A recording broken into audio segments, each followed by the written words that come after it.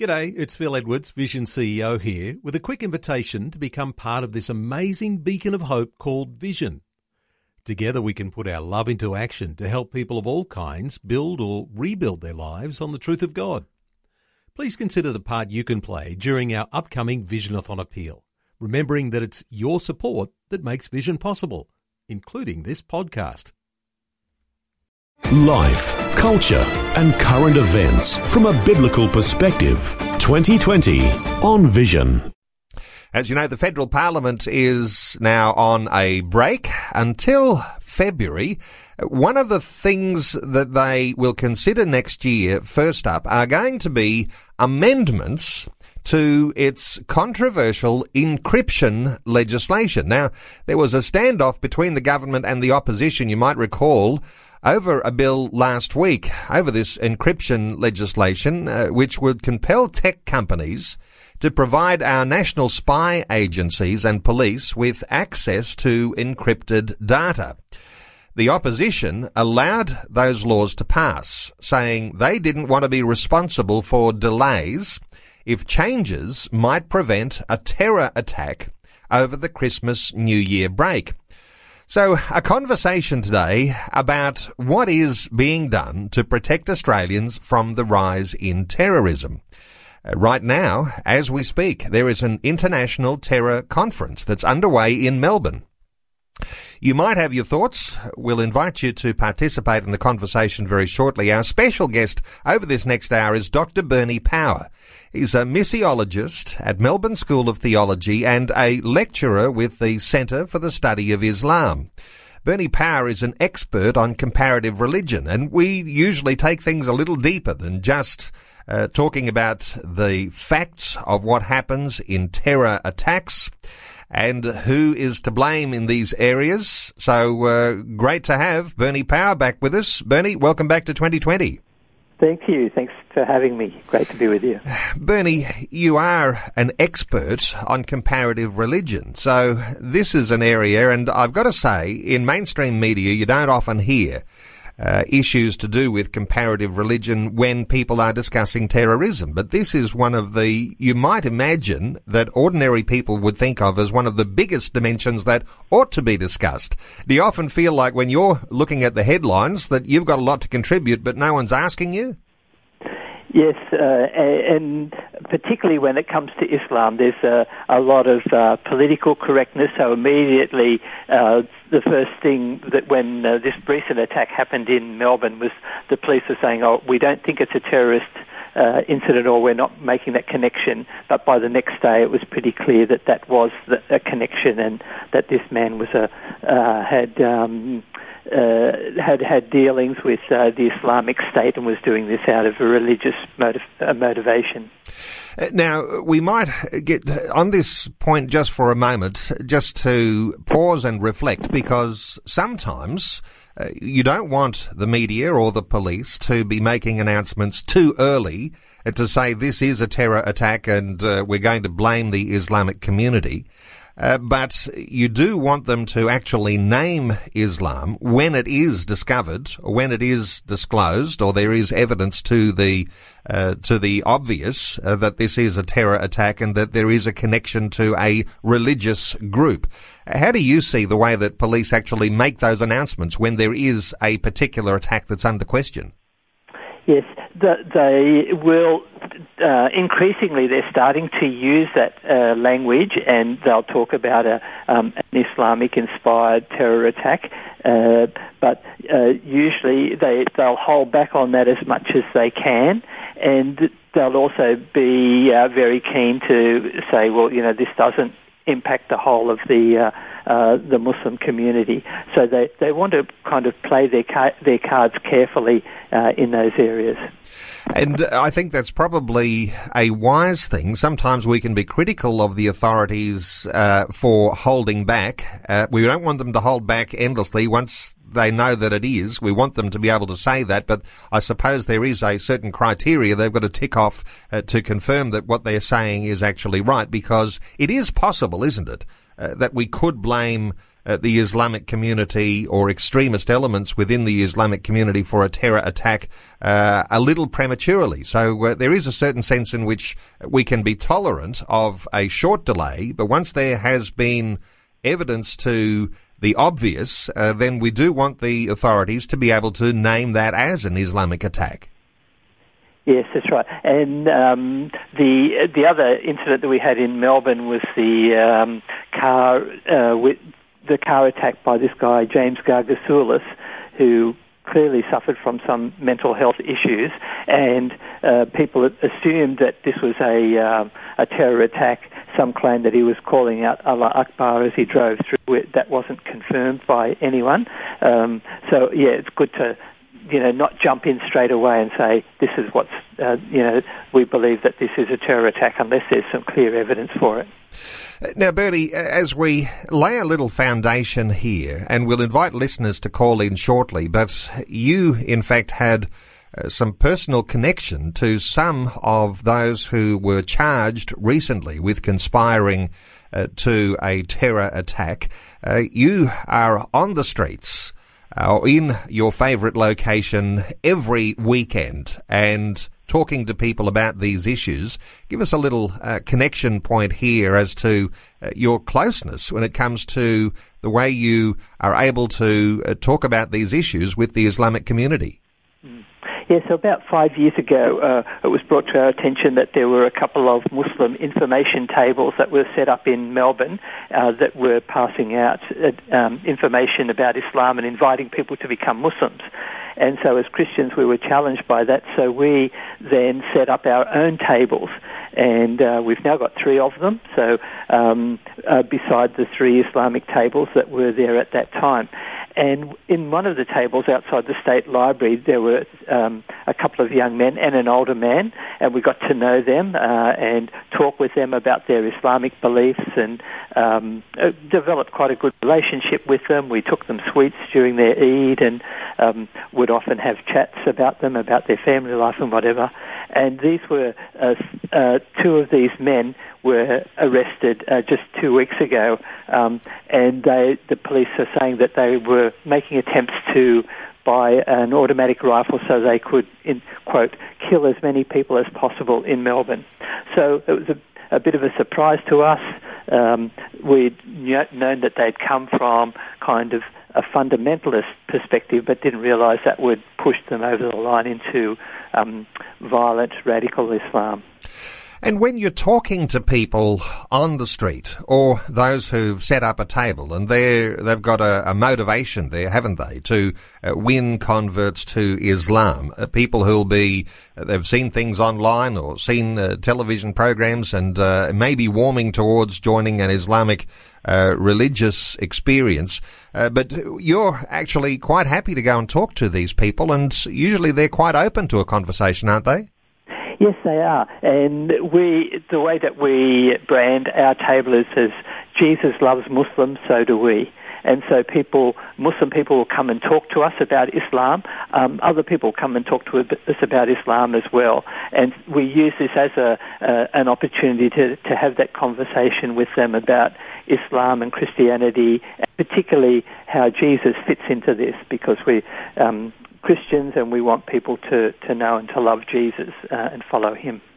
I'm always thrilled to hear of how your motivation works in all of this, because as I introduced you in the introduction there, Dr. Bernie Power, you're an academic, so there is a sense in which all of that time that you're having conversations with people on the streets, there is not only this motivation as an academic to be gleaning those sorts of connections to the sorts of things that you are truly an expert on when it comes to comparative religion, but you're also governed by a certain motivation, which is about actually connecting with, in a friendly way, with a way that might bring truth into a conversation with a person who is of Islamic faith. Give us a little insight into your motivations for being on the street. Yeah, so we my wife and I worked in the Middle East for 20 years, seeking to live as Christians and to share our faith with people, and there we were very restricted in what we could do because of the fact that these were often 100% Muslim countries. But back in Australia, there are no such restrictions, and so we're really glad to be able to get out and to talk with people about Jesus, and also talk about the issues within Islam.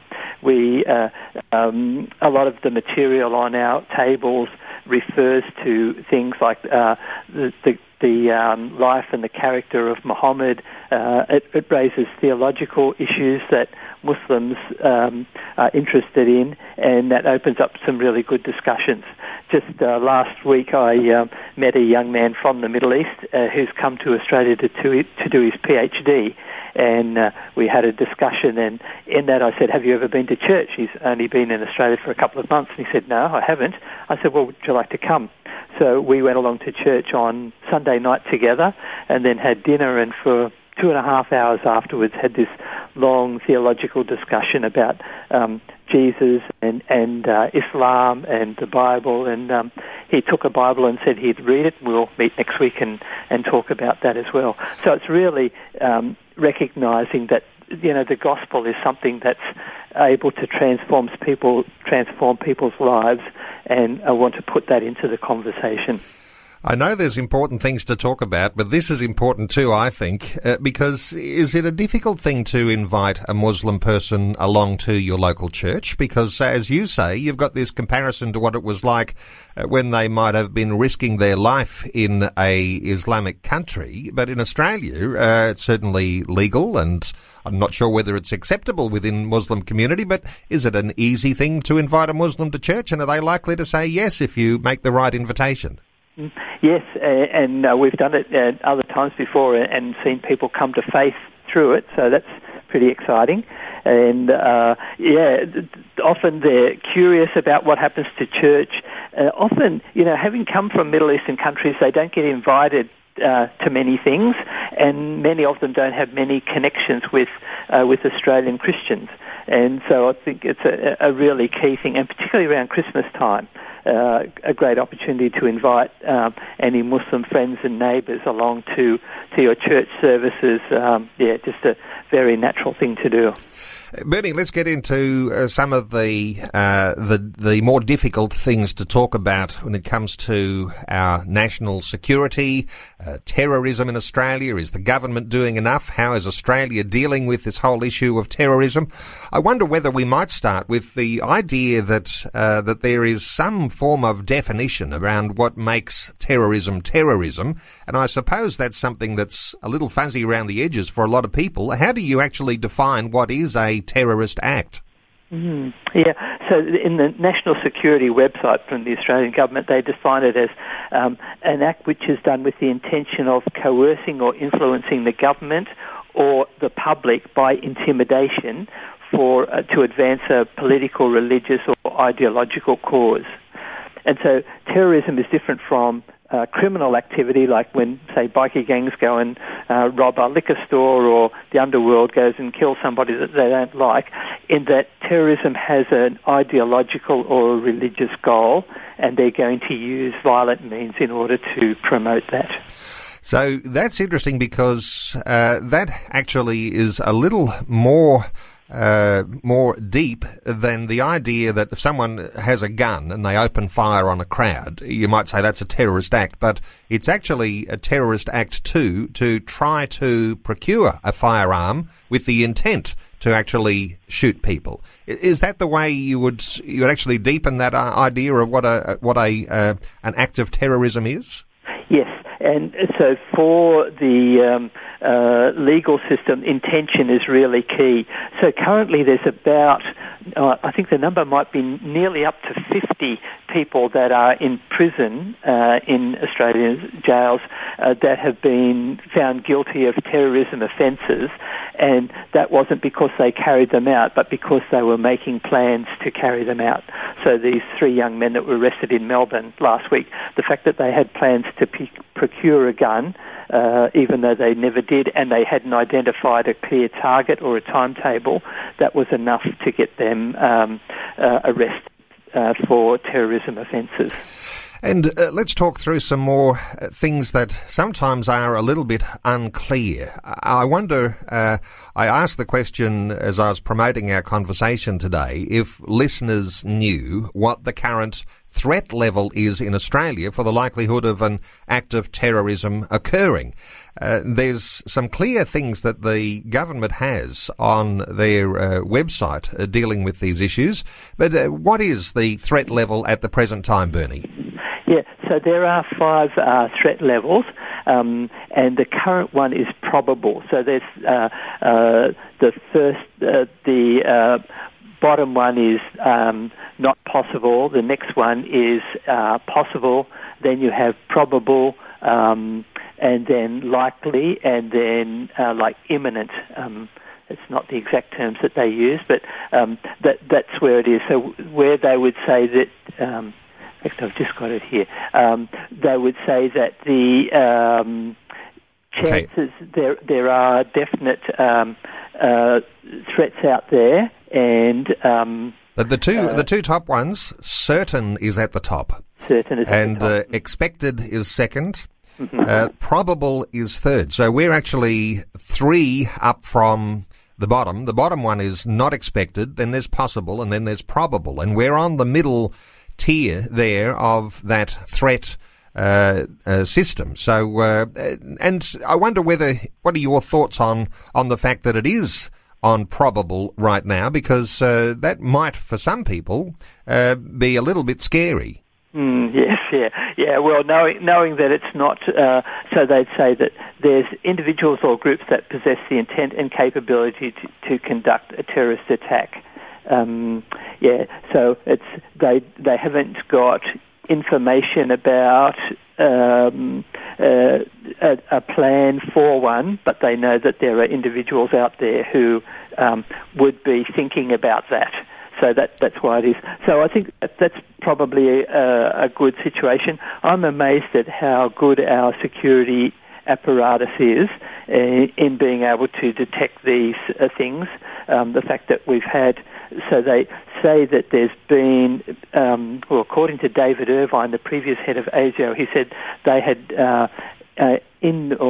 detected hundreds of attempts of people who were thinking about terrorism and had prevented those attacks. In fact, we've only had probably a dozen or so in the last 15 years is pretty remarkable. So hundreds prevented because of the good work of our security authorities.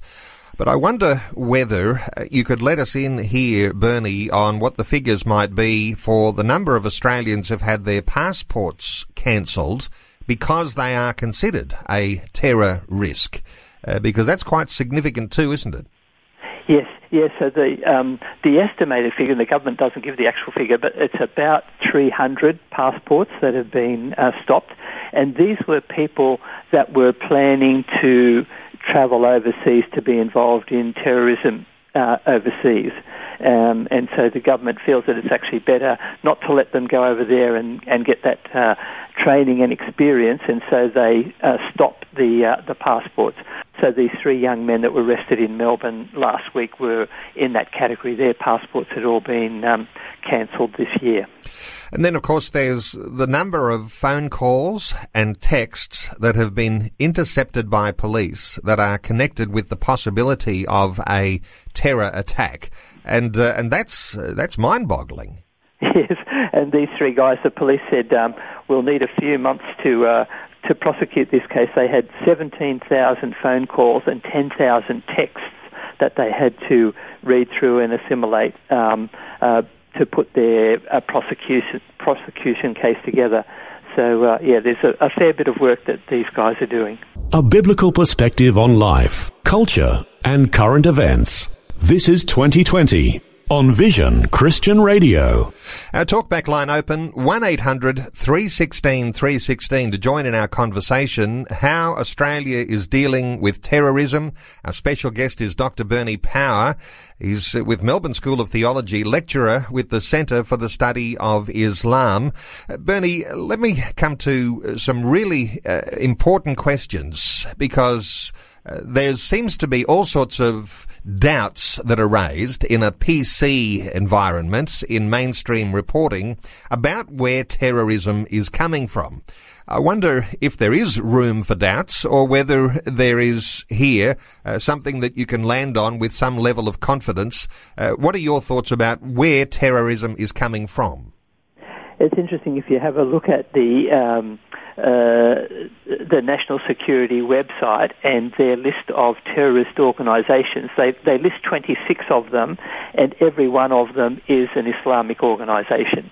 So that there's some kind of hard evidence there that they have gone through and tested these organisations and assessed that they are ones that are committed to terrorism. If we look at the people that have been arrested and charged and convicted for terrorism, and there's currently, I think, about 50 people in Australian prisons that have been convicted. Every single one of them comes from an Islamic background. So that connection between terrorism and Islam is really quite strong, and I think that's something that shouldn't be ignored. And I think it's overwhelming, but from time to time you will get the story of someone who is some form of extreme right-wing neo-Nazi type who does something to make a political statement, and that's considered a terrorist act as well. Then you've got to be cautious there, haven't you? Because sometimes that one act, or that rare act, is sometimes set up as being, well, this happens not just in Islamic organisational terrorism, but it happens also in others from a different perspective. What are your thoughts on just getting the balance right? Yeah, so it's interesting. Again, if you look at the material that the Australian government has put out, and they ask for, or they talk about examples of terrorist attacks. The only name that's mentioned in that is a guy called Peter James Knight, who in 2001 attacked an abortion clinic in Melbourne and killed a security guard, and he himself was sentenced to life imprisonment as a result of that. So they name him and they call him a Christian, but there's no other mention of Islam or Muslims in the 21-page document that relates to generally Muslims being involved in that. So I think, there's a kind of a lack of balance in this, in the realities. And when I've, talked with police particularly, they said, well, we don't want to alienate the Muslim community, and so we don't tend to put that information out there for that reason. We're taking calls on 1-800-316-316. You might like to join in our conversation. Let's hear from Jack in Victoria. Hello, Jack. Welcome along. Yes, good morning. How do you do? Good to hear from you, Jack. What are your thoughts for our conversation? Well, I'm very interested because I'm from Northern Ireland, and I just came here in 1973, not to escape the violence, but I could see, all the things that happen there. It's exactly, terrorist organizations use the same thing to polarize communities, the Protestants and the Roman Catholics, the Muslims or whatever. And, I think anybody who supports, because it is a force, evil is a force, and anybody who puts money in it or doesn't speak against it and actually speak for them, their tactics, and they're just as equally as guilty as pulling the trigger or setting the bomb.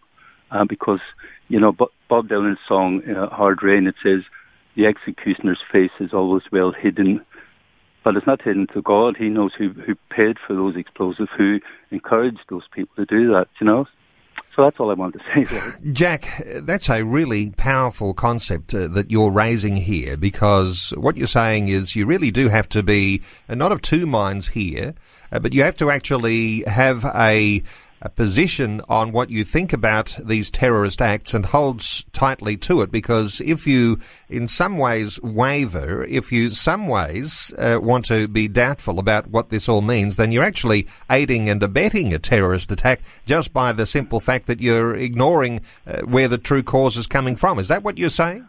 That's exactly what I'm saying. I couldn't have put it more succinctly, if that's the right word. But, I'm thinking of the Nazis and the German people, and that they didn't really speak up. I don't really know much about it, but really all that happened because nobody stopped it happening.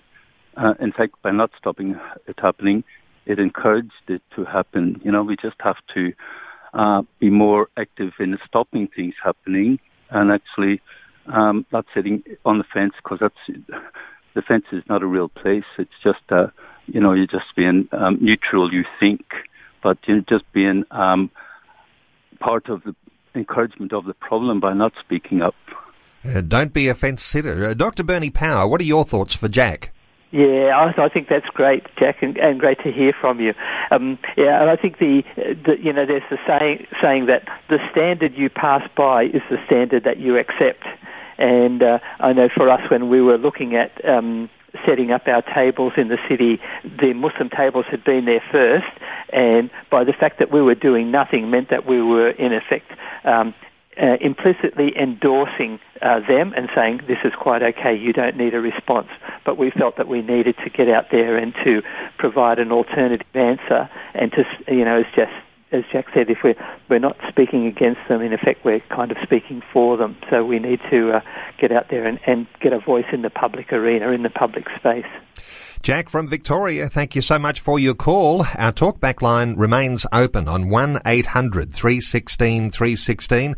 Bernie, just a minute and a half out from news. Let me just ask you, and Jack was calling in from Victoria. You're in Melbourne, and primarily it's our two biggest cities, Sydney and Melbourne, that have been the targeted areas for terror attacks. Is there a heightened sense of danger if you're living in Melbourne or in Sydney? Yeah, well, certainly, because that's where we get our largest population centres. We'd get certainly our higher percentage of Muslims. So 50% of Australia's Muslims live in Sydney, 35% live in Melbourne. So we've got the big concentrations here and there. I don't sense that there's this a fear. We were out on Burke Street the day after the attack there on November the 9th. So the next morning we were there with setting up our table, and people, were sorry about what had happened, but I didn't sense that there was a fear about it. So that's a good thing. Bernie, let's get into some of the mechanics of the Muslim mindset here, because in our first part of our conversation over this past half hour, we've established that the majority, almost the complete majority of attacks are coming from an Islamic mindset.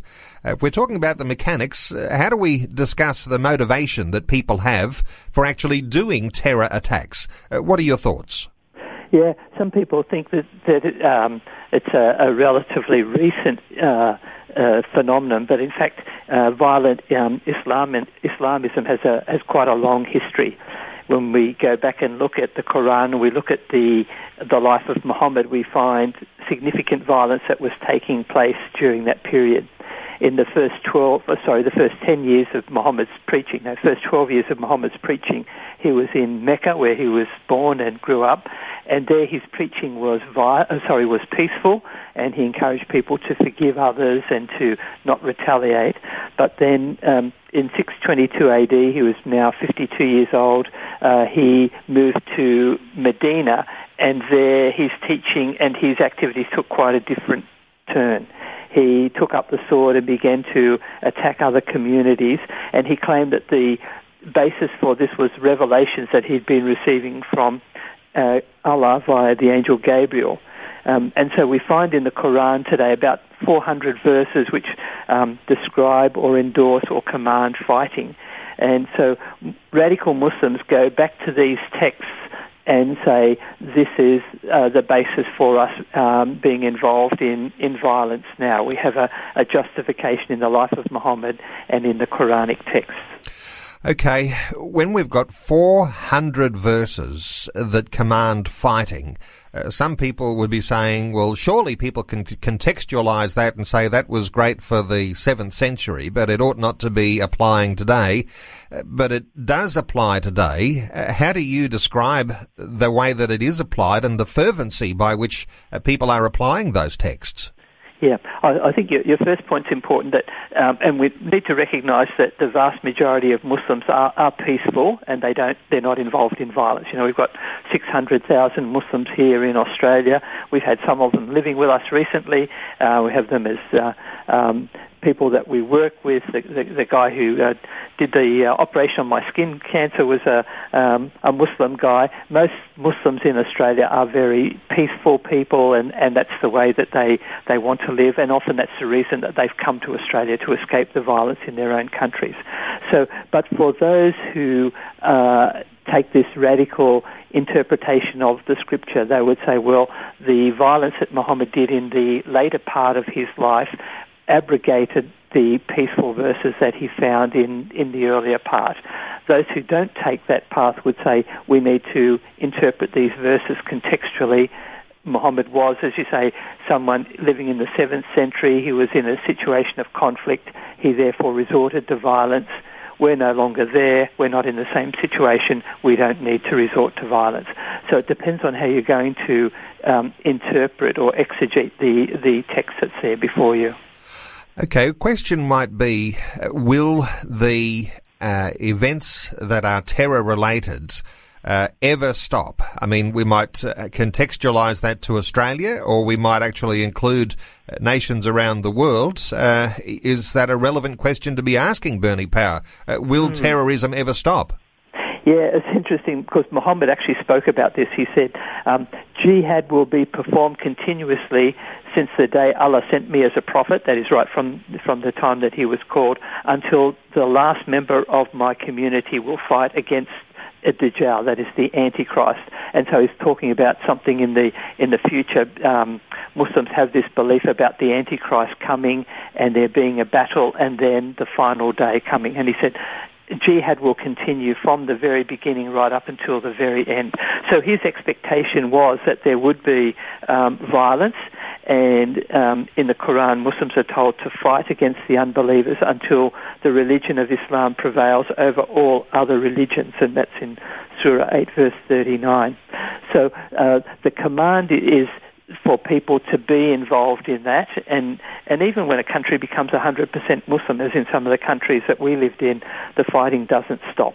It continues on. So I think that there's always going to be some kind of violent terrorism. It's interesting, just yesterday at the conference in Melbourne, the Assistant Commissioner of Police said he didn't think that the terrorism level would come down soon in the short term.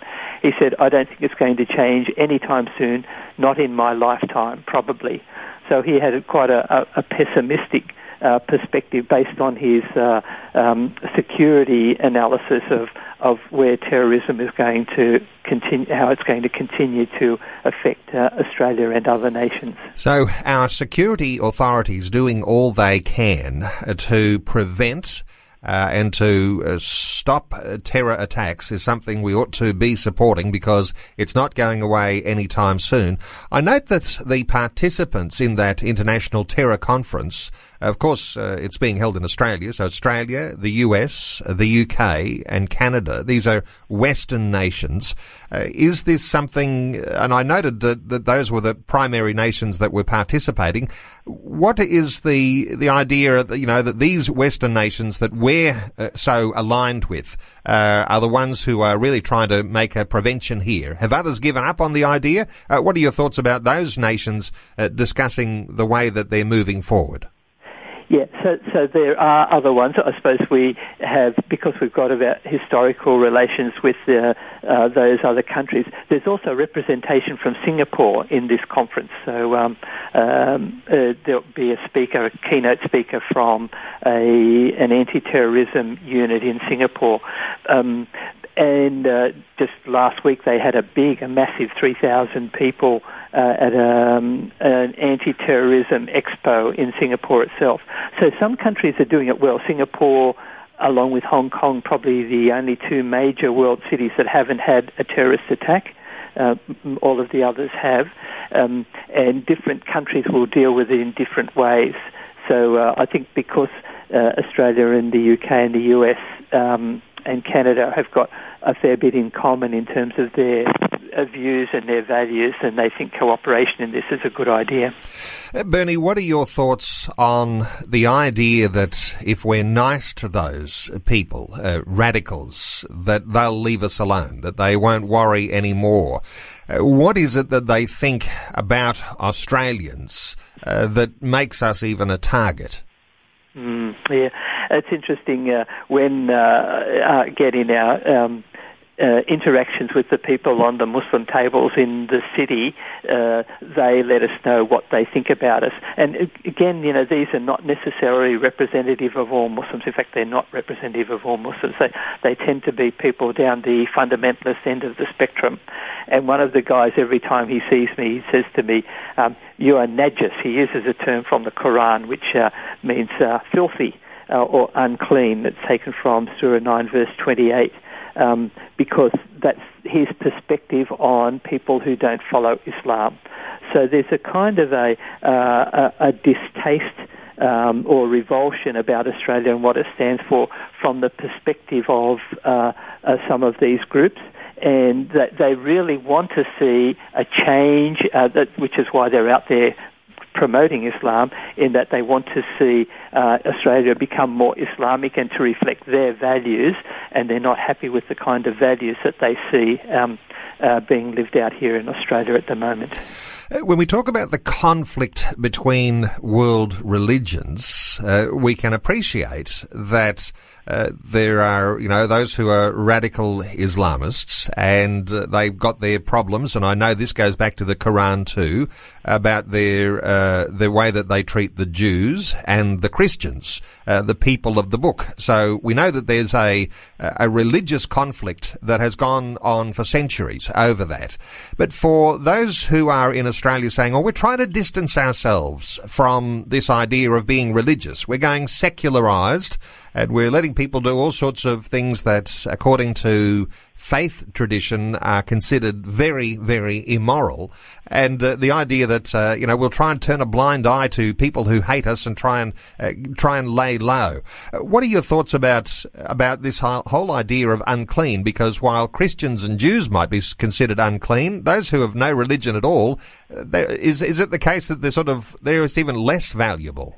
What are your thoughts? Yes, and they'll classify, and talking with these guys, they'll often say, well, we think that Australia is a Christian country, and therefore all the things that happen here are necessarily kind of accepted or endorsed by Christianity. And we'll argue with them about that and have a discussion. But because they come from, and most of these guys were born overseas or have grown up here in Islamic context, they have this concept within Islam of the ummah, or the community, that everyone is a part of that.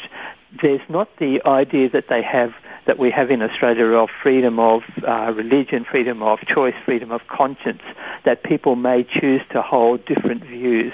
For them, it's very much, everyone seems to hold this monolithic kind of perspective, which is not the reality. Of course, you do find very liberal Muslims, you find traditional Muslims, you find radical Muslims, you find all kinds of different Muslims. But often they have this idealized perspective of what the Muslim world is like, and then they look at Australia and they say, this doesn't conform, therefore this needs to change.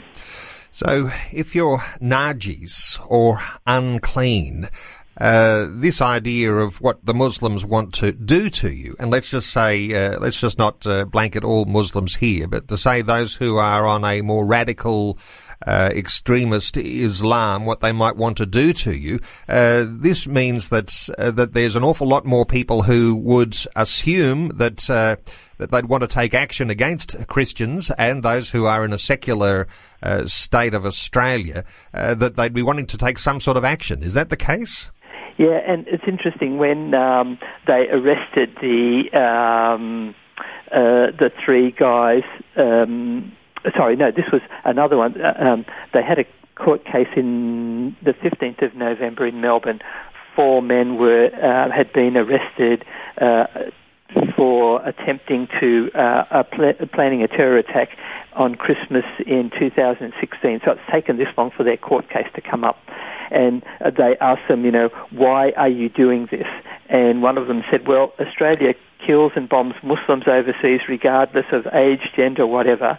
The act of terrorism on my people makes legitimate that citizens of Australia deserve the same thing, the same treatment that we are treated. And so they're acting out of a blanket desire for revenge, and they would say that doesn't discriminate whether it's male, female, adult, child, combatant or non-combatant. Every person becomes a legitimate target according to that kind of ideology.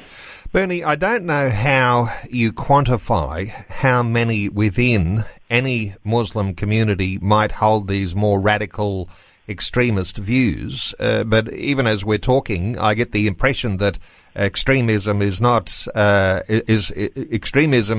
categorised with an awful lot more people than what we might be thinking about those few that might take action. There's certainly a bigger extremism. Is there any way that you can quantify? I've heard over the years this idea of 15% of Muslim people would be categorised in this extreme category. Any thoughts on how you would quantify those sorts of things? Yeah, that figure of 15% actually comes from Muslim sources. They would say if you put the whole Muslim community on a spectrum, about 70% would be what they'd call traditional, people who are simply living out their faith. 15% would be liberal, so Muslims who really no longer practice their faith but just maintain it as a cultural identity. And at the other end, 15% they would say would be radical or fundamentalist. Now, doesn't mean that they're going to be involved in violence, but it means that they would hold this view that the Islam should rule, Islam needs to expand, and that people should be converted to Islam or be forced to submit to Islam. So that would be their perspective. Now, how they do that could be like these guys setting up tables on the street and calling people to Islam, or at the more extreme end of actually engaging in violence to try and intimidate the population into accepting Islam. Well, if we took that 15% in the number of all Muslims in the world, the numbers are a little bit scary, because that comes to around about 300 million people who would be the sorts of people who'd be qualifying in that more extreme end of Islam, who want to hurt and dominate all non-Muslims. 300 million people, it just rolls off the tongue fairly easy, but that's an awful lot of people, Bernie.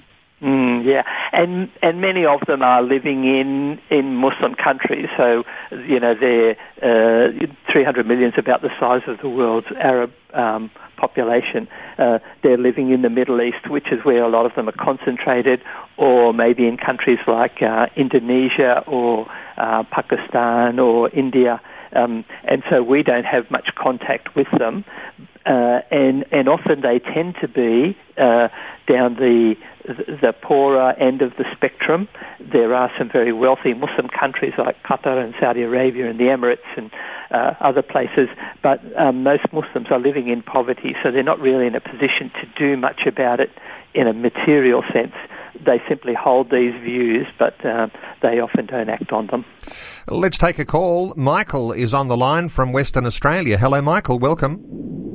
Good morning. Listen, guys, thank you. The massive, great big Christian loving hug to you both, because this is a discussion that cannot be had in my country of birth, okay? And I'm so wonderful for it. The 15%, I think, is low, okay? Extremely low, because then you have those that won't oppose. Yeah, I call it the Neville Chamberlain. They give up without even fighting. This is such a subject that cannot and must not be ignored. And you guys are the only people, either in Australia or the UK, that seem to be having this on any form of public platform. And thank you. Merry Christmas to you both, guys, and God bless you.